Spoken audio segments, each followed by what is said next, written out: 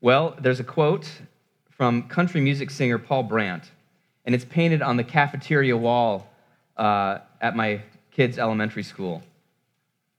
And here's the quote. "Don't tell me the sky is the limit when there are footprints on the moon. Don't tell me the sky's the limit when there are footprints on the moon."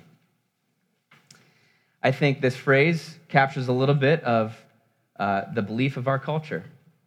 We're told things like this every week. If your life could be as extraordinary as you want it to be, the only limit you have is the limit of how much you believe in yourself, how high your standards are, how high the mountain is ahead of you.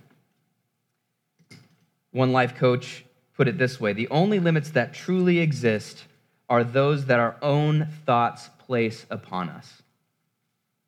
Is that true? If only you could defy gravity. If only you could not throw away your shot. If only you could be as young and scrappy and hungry as Alexander Hamilton. You could defy all your limits. You wouldn't be such a normal person, for goodness sakes. There's a by age 35 meme going around, starting with the article that was published. By age 35, you should have saved twice your annual income. And then all the 35-year-olds are like, we're turning this into a Twitter meme. By age 35, you should have left footprints on the moon, something like that. Climb up the mountain. What's stopping you? Your own fears? Your own limitations? Get yourself unstuck. Get moving. Come on, let's go. If you get stuck, it's your fault. If you plateau, it's pretty much on you. You should always be making progress. Always be making progress in romance. Always be making progress in your school. Always be making progress in your career. Always be making progress in your artistic endeavors. Health, fitness, faith. There is no backwards. And we reinforce this message in our conversations with each other. I was emailing with someone in our church, and he was telling me about the progress reports that we're always giving each other. We go to a party, and it's like, are you seeing anybody? You know, our family reunions, are you dating anybody? Or how's work going? How's that project going? How's your grad school going? What's the next step? When are you getting your PhD? When are you getting your job? When are you getting your real job? Any progress on Any progress on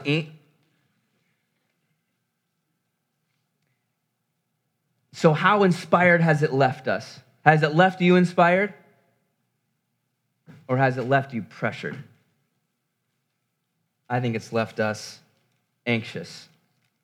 In the words of one cultural critic, he says this: one of the common ailments of our age is a kind of existential anxiety in which we become overrun with the fear that our lives will turn out meaningless.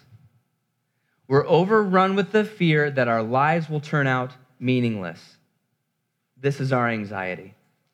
Anxiety, it's a fear on the inside that seeks control on the outside.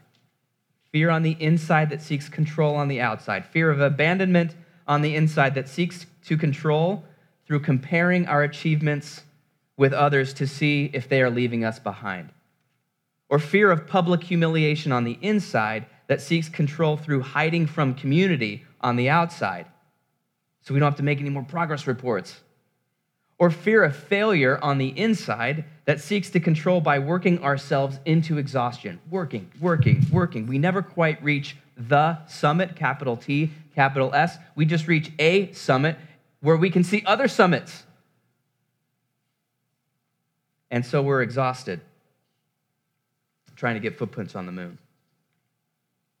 So, what do we need now? I don't think it's working for us to try to put footprints on the moon. We don't need more pressure in this anxious state.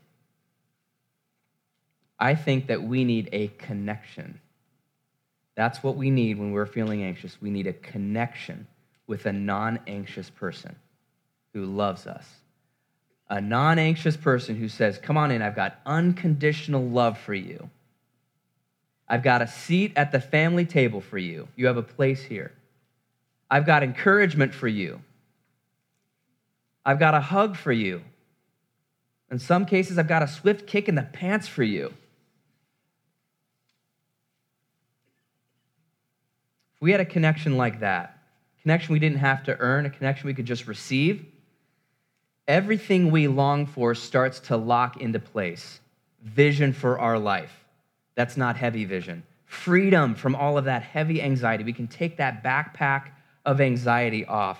Courage to follow God's will, not pressure.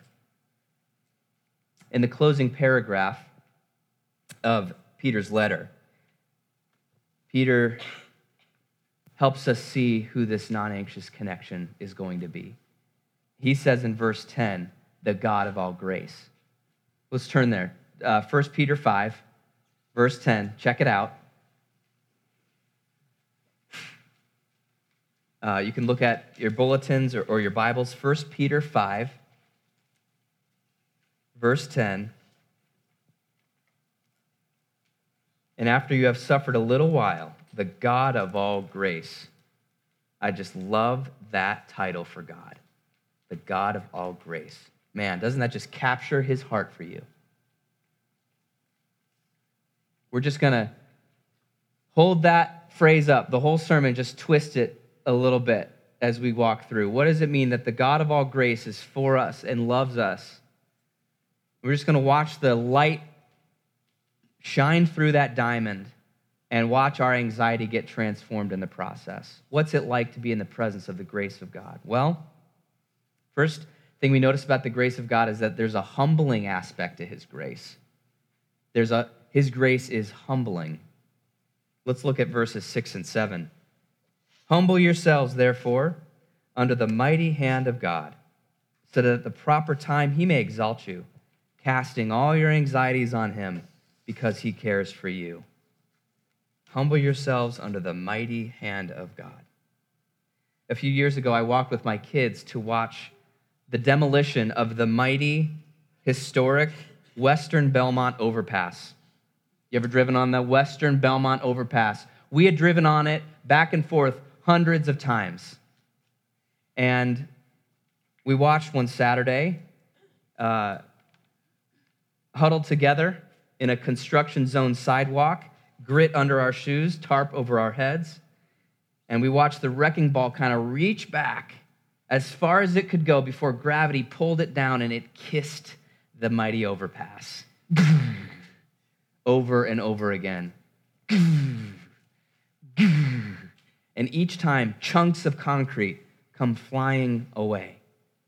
And we watched this thing that we had used. We watched this decades, this overpass standing for decades fall and dissolve into a pile of concrete.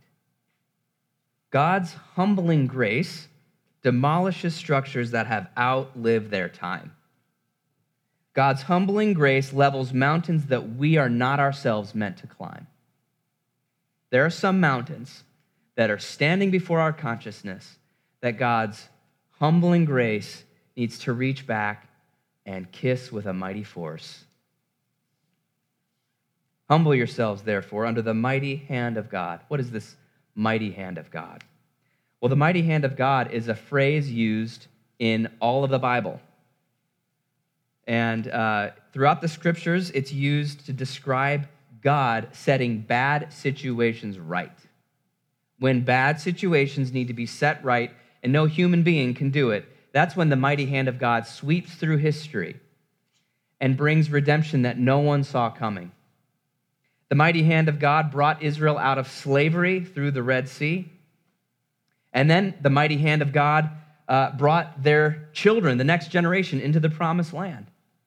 And the mighty hand of God, Mary, the mother of Jesus, saying, scattered the proud in their hearts and brought down the corrupt rulers from their thrones and exalted those of humble estate.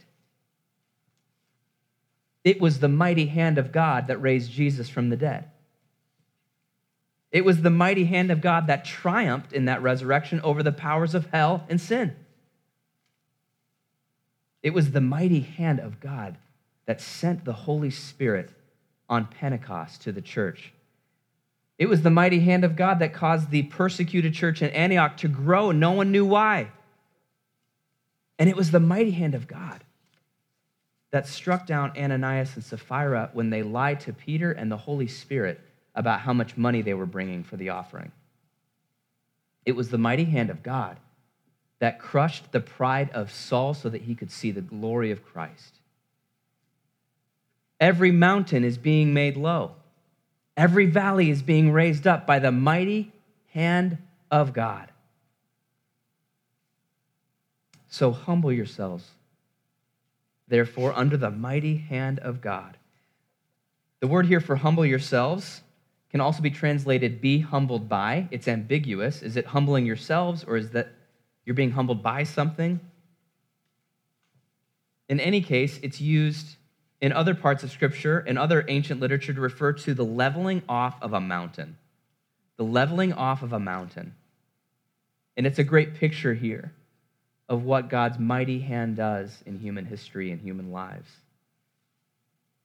Sometimes the expectations we have for our life are not from God, right? Sometimes we have some mountain-sized expectations of how our life should turn out, and God has nothing to do with the emergence of that mountain.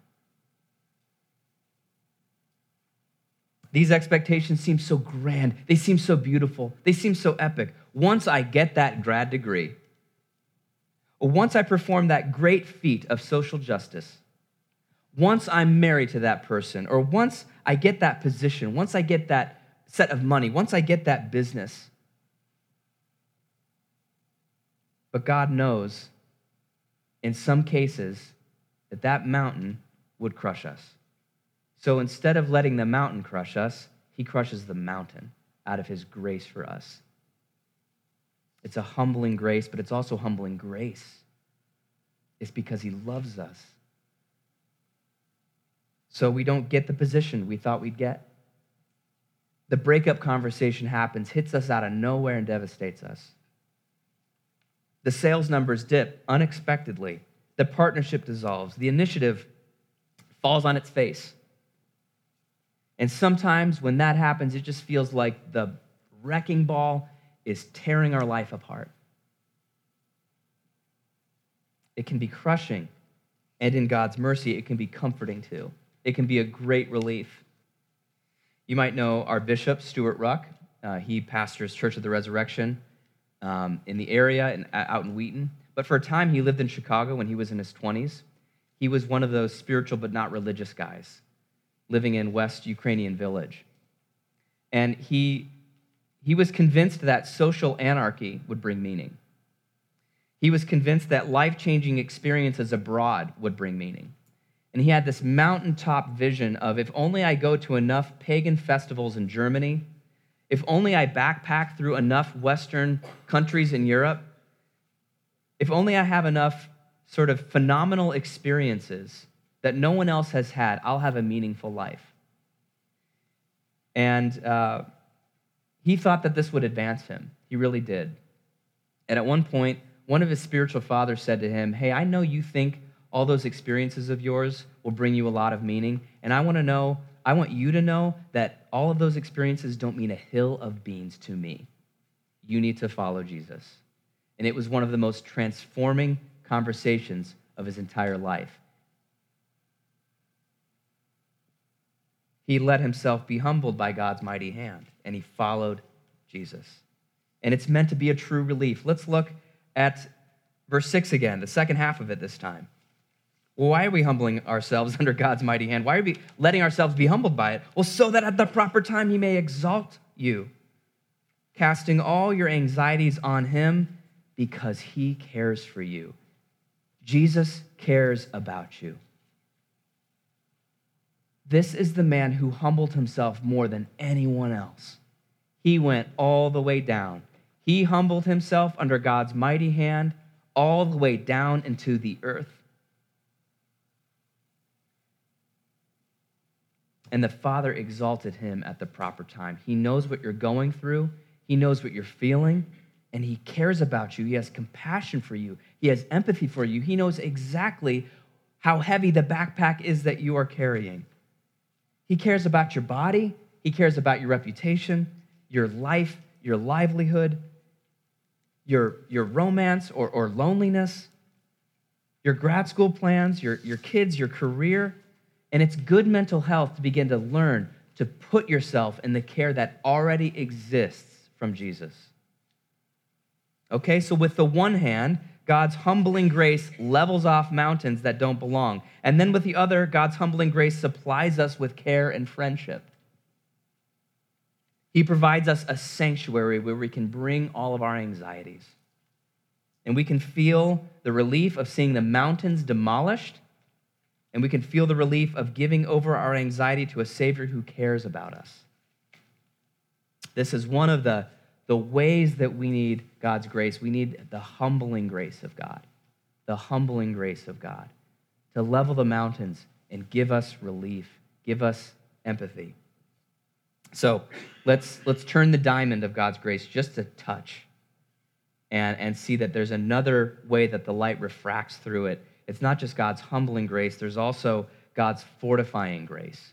God's fortifying grace, strengthening us from the inside out.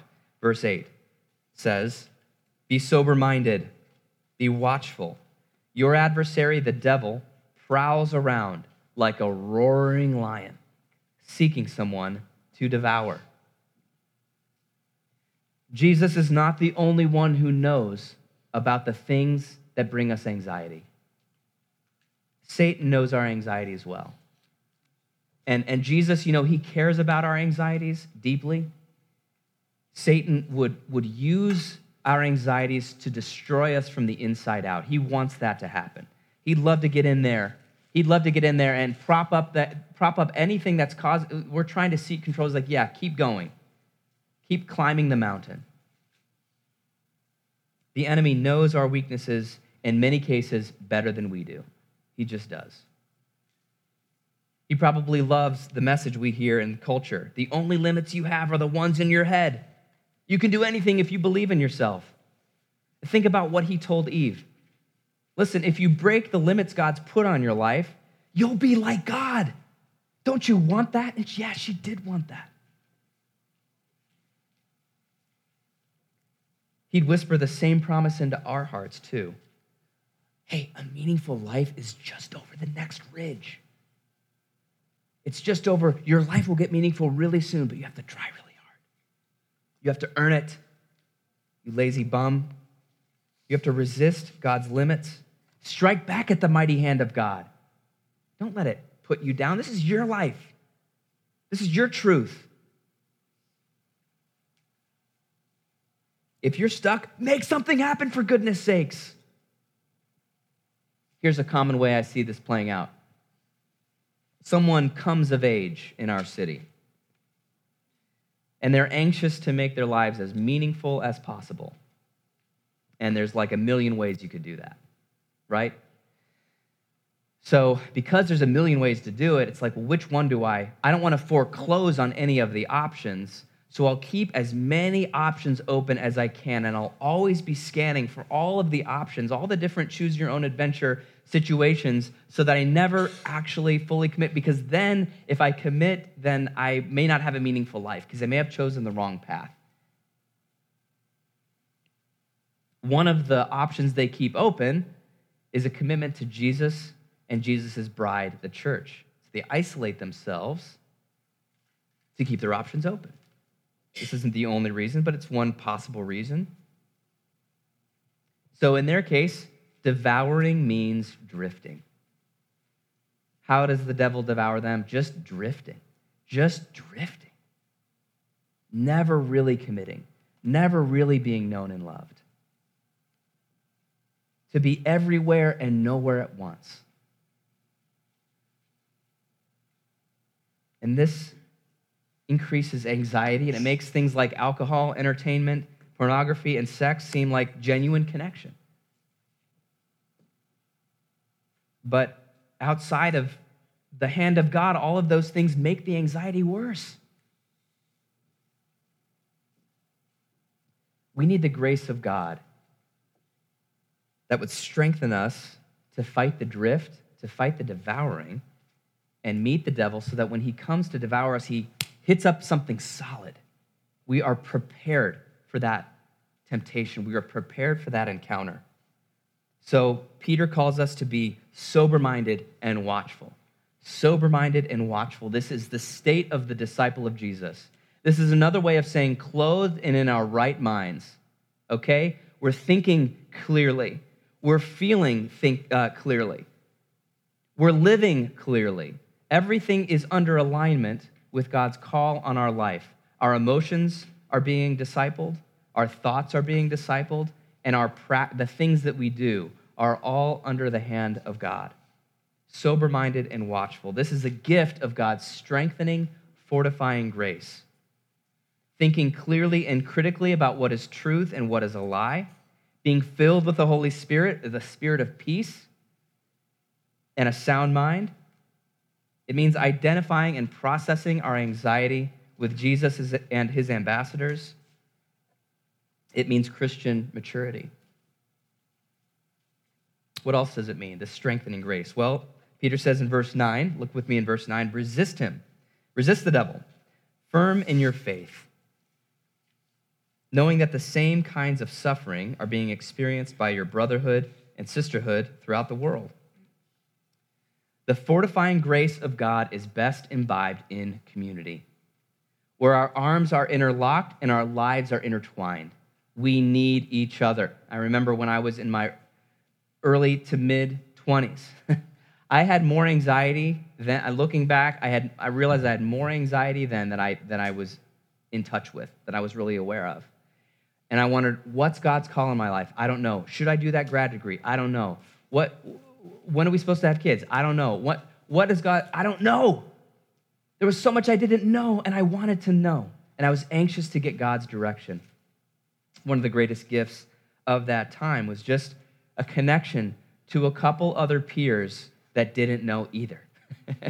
And we got together and we just shared, man, what our questions were, what our hopes were.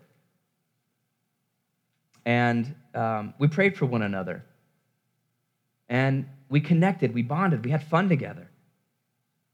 We looked at the scriptures together. We engaged in an honest confession together. We were seeking the same thing together. And the Spirit of Jesus was in our midst, fortifying us. We were experiencing the grace of God in community. It's tempting to live for ourselves. It really is. It's tempting to live in the city. It's tempting to live by ourselves.